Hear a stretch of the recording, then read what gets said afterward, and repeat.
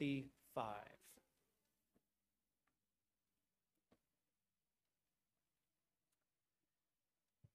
Good job singing this morning, Isaac. I saw you, man. You're praising the Lord.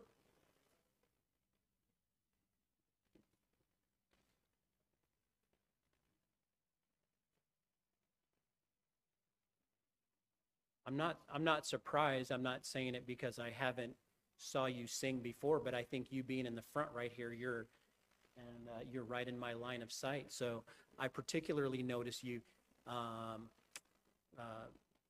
Sharon needed to do a little better job, but teasing.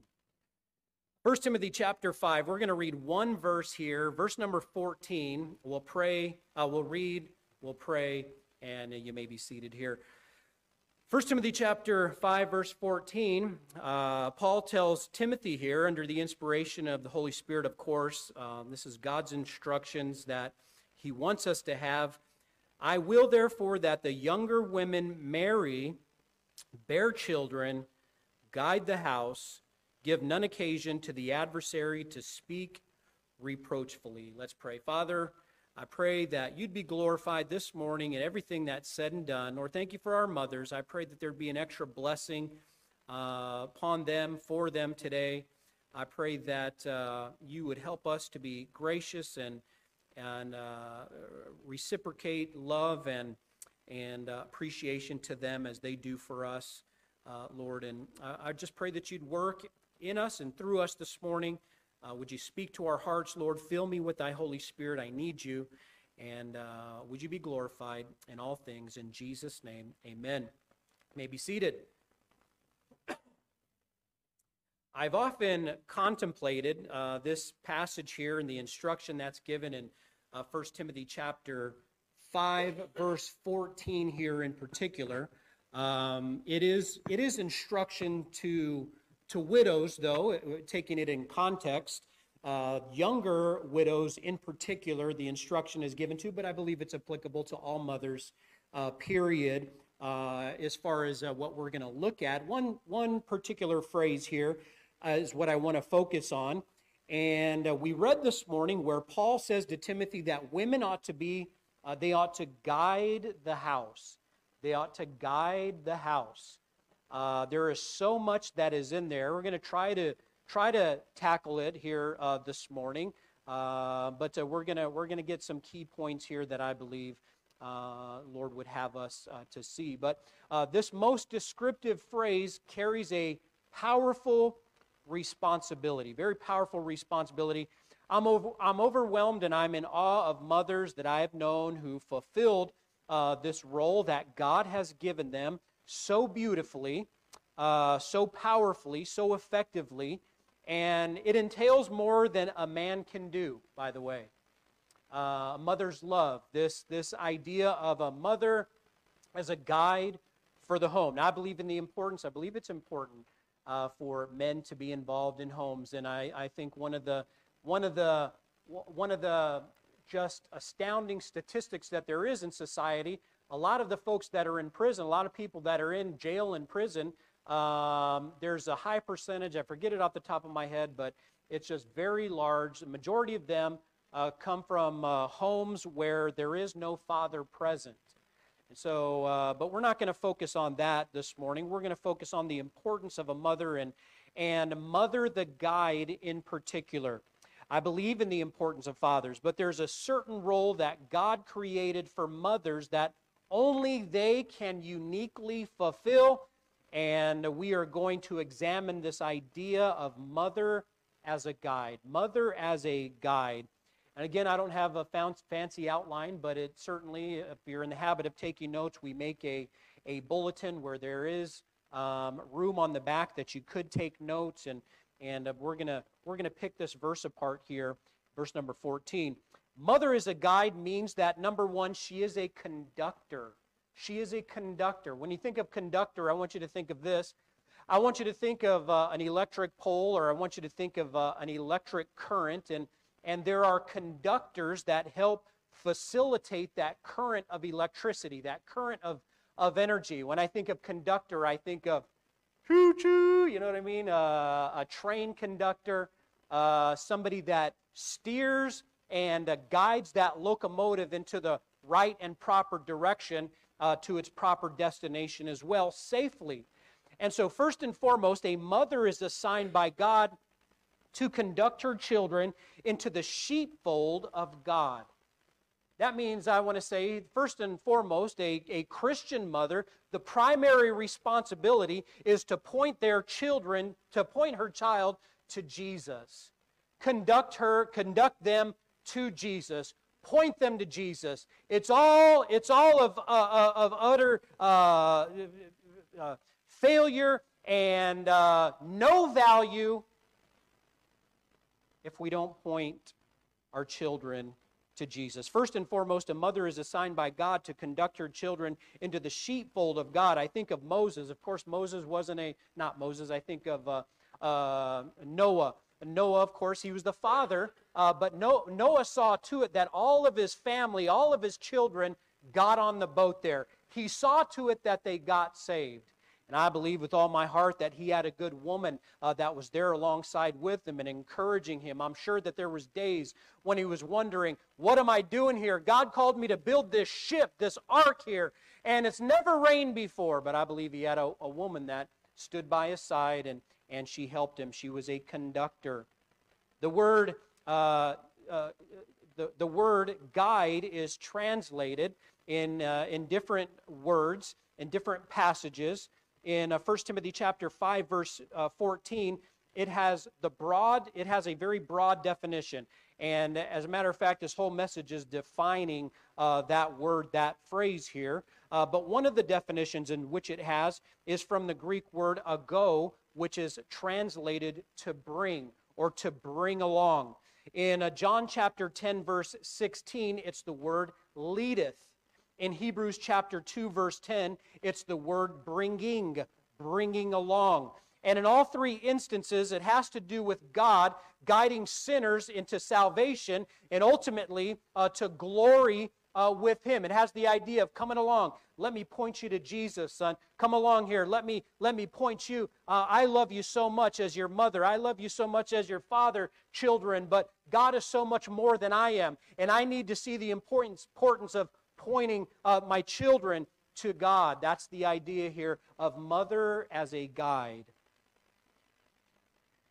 From the usage of this word, we see that mothers can become one of God's chief recruiters for the kingdom of God. Billy Sunday said this. He says, the last thing you can take from a boy is that which he learned at his mother's knee. Paul said to Timothy in 2 Timothy chapter 1, verse 5. Let's turn there. 2 Timothy chapter 1, verse 5. We're turning over a few pages here. 2 Timothy chapter 1.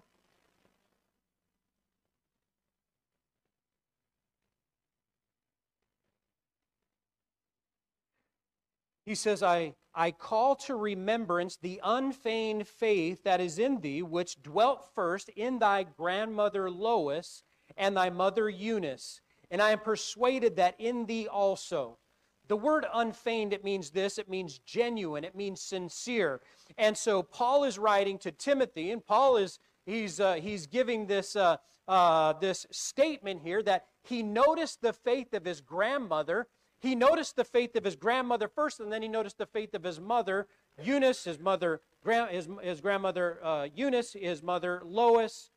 I got them backwards there. Lois and Eunice. But the unfeigned, it means genuine, it means sincere. Even as mothers naturally see their child's physical needs, they see to that, a Christian mother gives her children the sincere milk of the Word.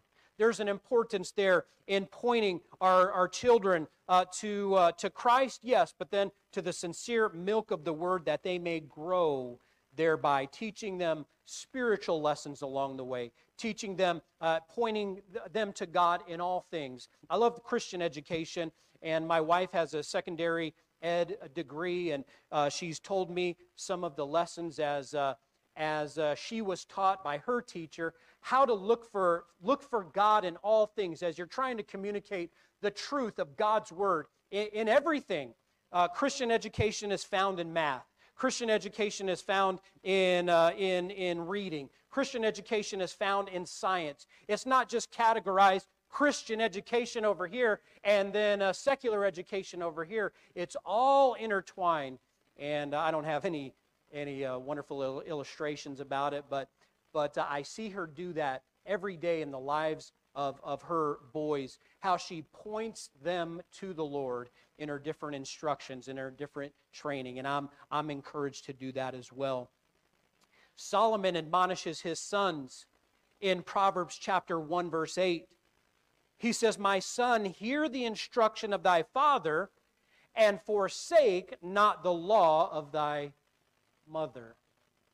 Proverbs chapter 6, verse 20, the Bible says this, God says this, "My son, keep thy father's commandment, and forsake not the law of thy mother." I know it says here, the law of thy mother, but the impression that I get here, yes, a father is a powerful figure and influence in a child's life, but I get the idea that maybe dad lays down the law and mom kind of enforces the law somewhat here. What's the ultimate goal of the law? Of course, in Galatians chapter 3, verse 24, the Bible says, "Wherefore the law was our schoolmaster to bring us unto Christ, that we might be justified by faith." So it's not just about laying down the law, but the law is to bring us to Jesus. The law is so that we can see where our problems lie, so that we can see that we've fallen short and that we need Jesus. And so number one, the mother, the guide, I see a conductor here. As a mother understands her assignment from God, she likewise conducts herself in a most holy manner. Proverbs 31, verse 10. You've heard of a Proverbs 31 woman. If you haven't, I encourage you to read Proverbs chapter 31, and it's a description that God gives of a godly Christian lady. Proverbs 31, verse 10 says this, "Who can find a virtuous woman? For her price is far above rubies. She is priceless in her virtue." 1 Peter chapter 3, verse 1, it admonishes the women to be as holy women of old. In the same way, the Bible says in Proverbs 31, verse 21, it says, "She is not afraid of the snow for her household, for all her household are clothed with scarlet." I think there's some symbolism there when it says all of her household is clothed in scarlet. What is that symbolism of that scarlet there? Well, I think it's safe to say we can point to the fact that she sees to it that she points her children to Jesus. It's not that she dresses her children up in a bunch of red clothing, but she has a desire to point her children to Jesus. The godly mother will live in such a way, such a witness, and pray in such a way that her children are covered by the blood of Jesus. Number two, mother as a guide, it means that she is a corrector. It means that she is a corrector. Turn your Bible, Randall, to 1 Timothy chapter, where are we, 5, and then verse number 14. Mother as a corrector. We see her as a conductor, but then we see her as a corrector. How many out there remember the times of correction from your mamas? How many? I mean vividly. I'm talking correction. I remember some. I remember one in particular. It wasn't necessarily my mama. It was a friend's mama. And it was a neighbor and a friend's mom, and I spent a lot of time down the road there. We back and forth. My friend came to our house, and then I would go to my friend's house. Jason Page is his name, and he had a stepmom. Her name is Ruby. And I got in trouble a lot, but we got in trouble together on occasions. But Ruby Page, she had a wooden spoon, and probably wasn't that big, but I feel like it was probably larger than it actually was when I was younger. But that spoon was used on me many times. She said, "She wasn't your mom. She wasn't my mom, but she disciplined me like I was her kid." And when I did wrong, she'd come after, and for a while, I thought that I had an indentation on my wrist here. She didn't care where that thing landed. And we're not talking, okay, straighten up and you stick your bottom out and we're going to give you a proper switching. No, it was whatever she could hit with that wooden spoon.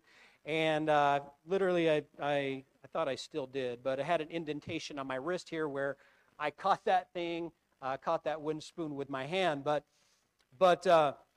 But I remember times of correction from Mom. I remember times of correction from my friend and his neighbor's mom with a wooden spoon, but Mom as a corrector. The word guide, it means this. It's also translated to lead by laying hold of. It was used in this sense in Matthew chapter 21, verse 7, Luke chapter 19, verse 35, Mark 11, verse 7, when it references the way that a donkey is to be led. Okay? Got the idea of leading a donkey along, and what are donkeys known for? They're known for being stubborn, right? They're known for rebelling, and that word there, mother as a guide, it's got the idea of that, to lead by laying hold of, to guide, to correct. And so like a farmer or like a rancher would break an animal, the mother breaks the stubborn heart that is in need of taming oftentimes.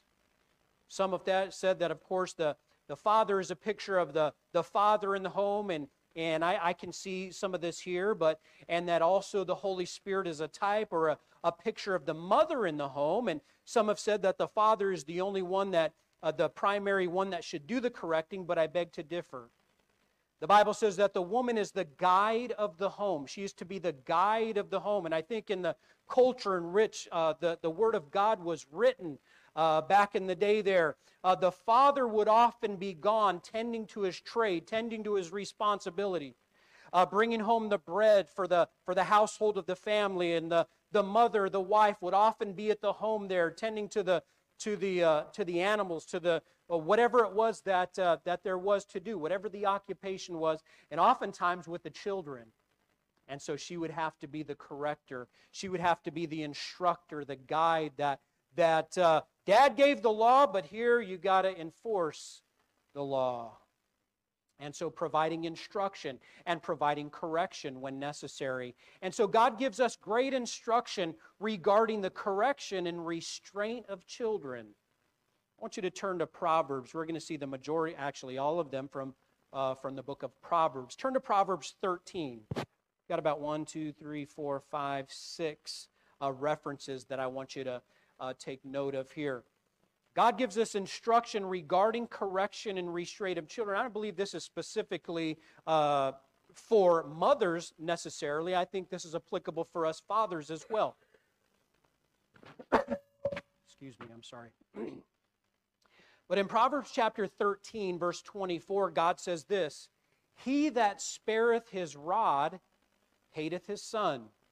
That word rod there, it's translated from the word sebet, and it means a branch or a stick. We're not talking about, I don't think anyway, we're not talking about thy rod and thy staff, they comfort me. I don't think we're talking about this type of a rod on the back, but no doubt I'm sure there were some that were abusive.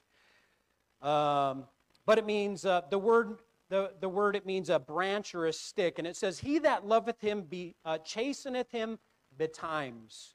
The word betimes, it's an old word with the meaning before the usual or expected time. It means early on. It means the chastening takes place when that child is young, when it's just a little shoot.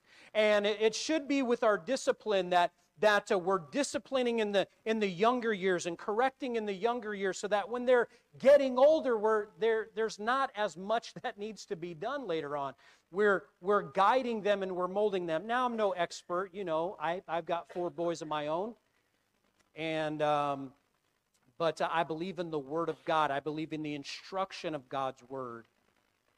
In Proverbs chapter 19, verse 18, look there, just turn a few pages over. Proverbs 19, verse number 18. The Bible tells us the benefit of early discipline. It says, "Chasten thy son while there is hope, and let not thy soul spare for his crying." Now, if you're like me, I've got some that cry more than others. Some that are more vocal, and some that are more... be quiet. Some that you think that, man, you think that we're killing them, but But the Bible says, let not thy soul spare for his crying. Notice, young ladies in here, it's not saying much about the ladies. It's saying about the boys. Well, it's applicable to you as well. But anyway, Proverbs 22, look at verse number 15. The Bible tells us regarding correction. It says, foolishness is bound in the heart of a child, but the rod of correction shall drive it far from him. I have a friend, a Christian friend that went to Bible college with, and he's got, I want to say, I forget now, 7 or 8 in his family. And we were discussing discipline and correction with our kids. Of course, we love them, Christian discipline, and this idea of this rod. And he had come up with he had a rod that he made. And of course, you want to discipline not out of anger, not fleshly. You want to make sure that the instruction is given properly. He said that he would use the rod on occasions when he needed to, and he would use it and then throw it down. It's like, I'm doing it. I'm doing it because I have to, not because I enjoy this. And I like that mentality that he had there as far as the correction of his child. Proverbs 29, verse 17. Turn over just a little bit. Verse 17, it says, correct thy son, and he shall give thee rest. Yea, he shall give delight unto thy soul. Turn back to Proverbs 23. Proverbs 23. It says in verse 13, withhold not correction from the child, for if thou beatest him with the rod, he shall not die. Now, how many of you like that word beatest there? Any young people like that? No, probably not. I have a missionary friend in Mexico who's we're talking about the discipline of our children, and he had a word for the discipline for when he would discipline I think he has 3 daughters and 2 boys, and a godly man, great guy, beautiful family. Talked about how he had code word for the discipline, and it was called pow pow. And when he was getting a spanking, he would call it pow pow. And so his son learned that he was going to get a spanking, and he was going into some room, public place. No pow pow, no pow pow, Dad, no pow pow. And just a little bit funny there. But how many have code words for the discipline of in yours? None? I guess we don't either. But Proverbs 23, verse 13. Proverbs 29, look at verse number 15. Turn back there a little bit. Proverbs 29, verse 15. The Bible says this. It says, the rod and reproof give wisdom, but a child left to himself bringeth his mother to shame.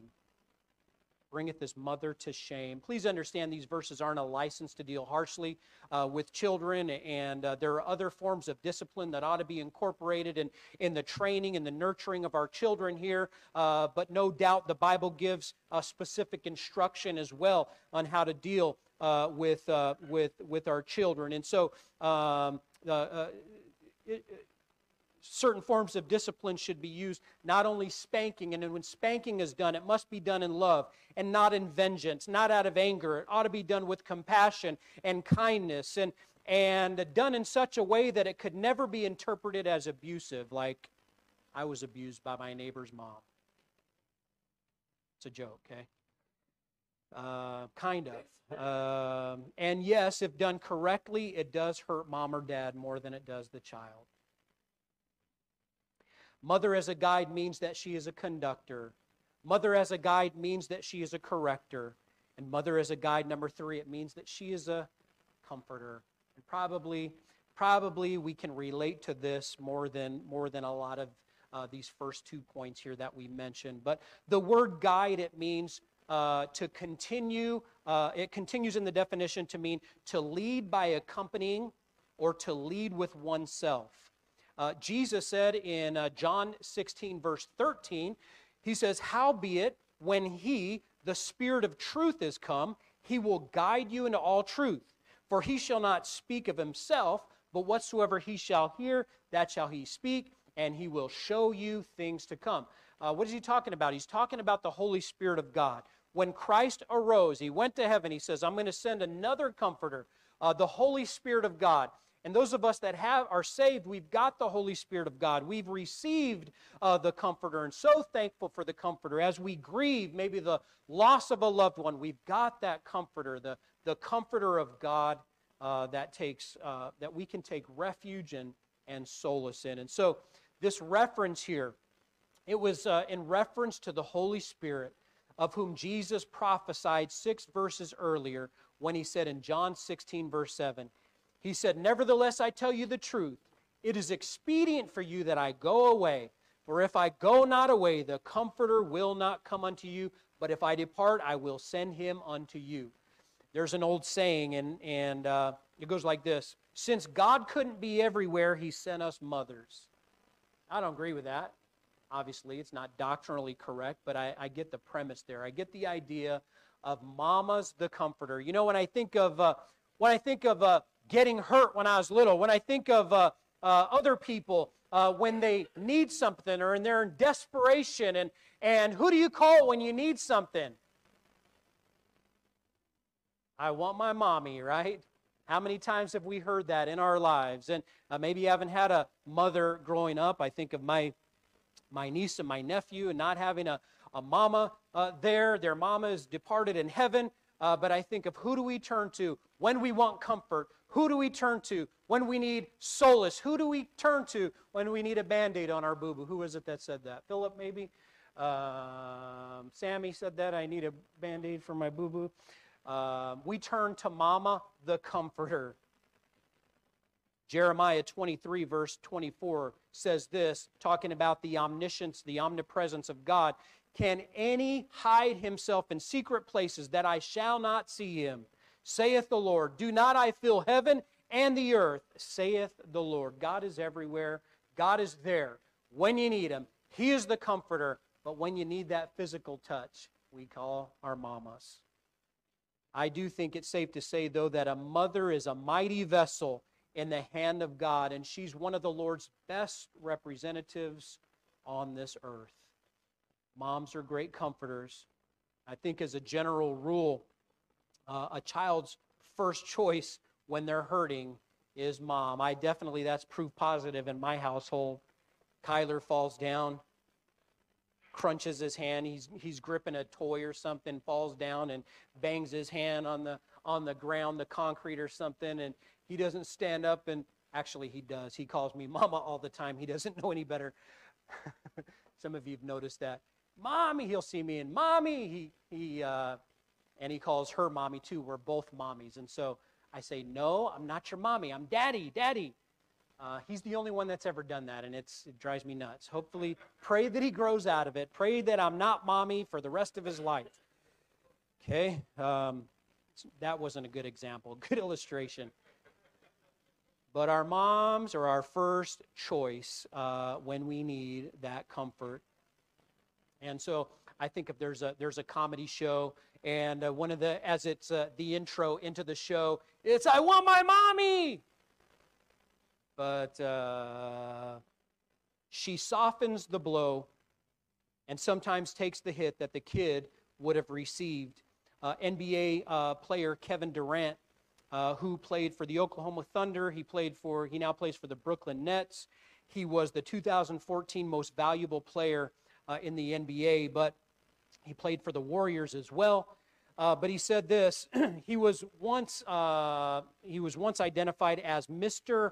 Unreliable, but the times have changed. And how does a young man come up with the title of Mr. MVP, go from Mr. Unreliable to Mr. MVP?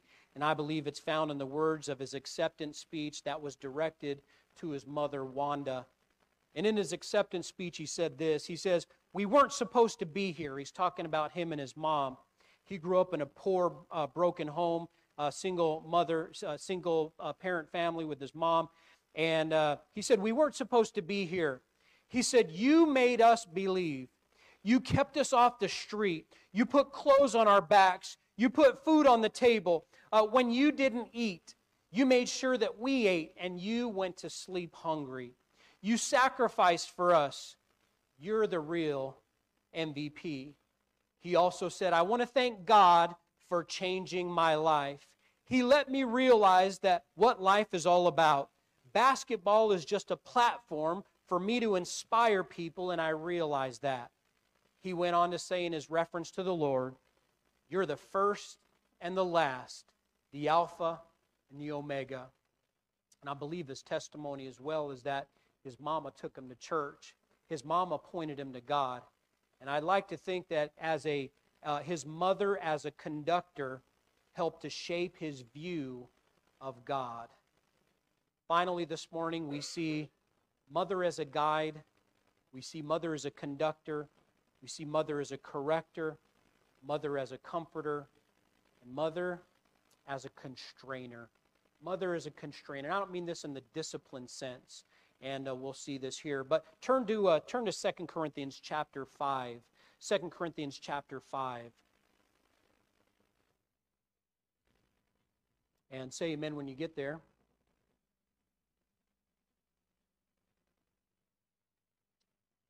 2 Corinthians 5 and verse number 14. It talks about this constraining grace, this constraining love here. It says, for the love of Christ constraineth us, because we thus judge that if one died for all, then we're all dead. The word constraineth, it means this. It comes from the Greek, and it means this. I'm not going to say the Greek word, but it means this. The phrase means this: to hold together and to hold completely. When I think about mother as a constrainer, how many have a mother figure in your life? That's the matriarch of the family.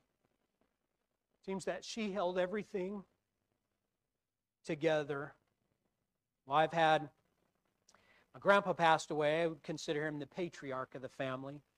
Had an uncle that passed away 2 years ago now in Hawaii, and he was like the patriarch of the family. He brought everybody together. And there are mothers that do the same thing. They constrain. For the love of Christ constraineth us. And I know some have lost loved ones. Some have lost maybe that put her together. Maybe now your responsibility to take that role and to help bring it together, help hold it together, help constrain in the power of God.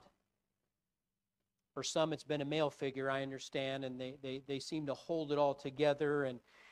But a Christian mother teaches her child to love Jesus with all of his or her heart. When we come to terms with that love, we're changed forever. And this is what holds us together. This is what holds us completely. The Bible says in Proverbs 22, verse 6, it says, train up a child in the way he should go. When he is old, he'll not depart from it.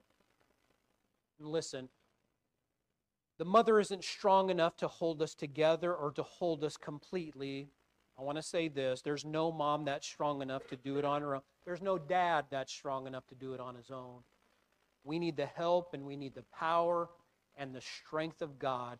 We need to point God. God is the one that can do it, and we need him. God is the constrainer. And so Christ alone is the one who's got the power to do the constraining. There have been times when I've heard my wife say this to the boys, and the idea of pointing to God. This is not, I don't believe, directing them away from God, but acknowledging God in their lives. There have been times where they've disobeyed and they've done something wrong, and they've maybe stubbed their toe shortly after, or they've hurt themselves. And you've heard me say this before. She said, that was a God spanking right there. And God isn't looking to punish you for every certain for everything, but when we come to him in repentance and ask for forgiveness, he forgives and he forgets, the Bible says. But God desires to shape us and to point us and to constrain us together and to go with us, go before us. And I've discovered that God's chastening hand is a loving hand that became a constraining hand. It's firm, it's compassionate, and it's restraining for my good for him. And in closing here this morning and going back to the speech that was given by Kevin Durant, he said this. He said, I don't know about you guys, but I tend to look back to what brought me here. I want to say this in closing. Thank you to our Christian mothers, because it's not what, but rather who has brought us here. Thank my mom. Thank my grandma for her influence, for their influences in my life, for caring for me, for the discipline, for the constraining, for the conductors that they are, for the comforters that they've always been. Thank you, Lord, for the gift of a mom. Through Christ, it was you, dear mothers, who helped us along. I'd like to have every head bowed and every eye closed. We have a time of invitation this morning. We've seen from this passage in 1 Timothy chapter 5 and verse number 14, we've seen a mother, the guide. Mother as a guide. I thank you for the mothers in here that have taken that responsibility seriously. Thank you for the mothers in here that continue to take that responsibility seriously, even though it may not be your child, even with other children that you've taken the responsibility to love and care for. I think we have several in here that care, and I think that's part of what a local church does. With heads bowed and eyes closed this morning, we've seen some of the important responsibilities of Mother the Guide, and with heads bowed and eyes closed this morning,